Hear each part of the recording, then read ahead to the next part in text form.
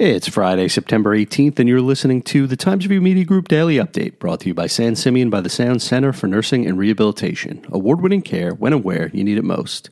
A dashboard that tracks the number of COVID-19 cases at each school in New York went live earlier this week. The COVID-19 report card published by the State Department of Health is a searchable database that shows the total of students, teachers, and staff on site who have tested positive.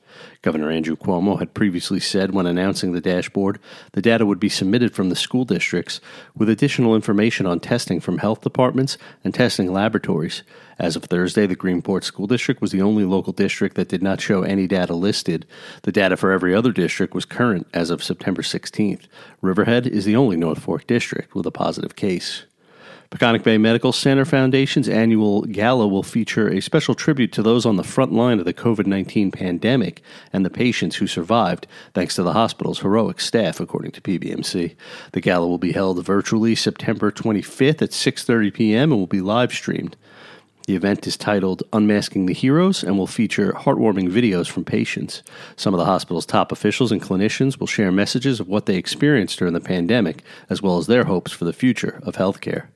The Riverhead Town Board held a kickoff meeting Thursday on its plans to update its master plan for the first time since 2003, but the big question seems to be how to proceed in the age of COVID-19, which has led to large gatherings being prohibited by the state, and many governmental and other meetings are conducted virtually over computer applications such as Zoom.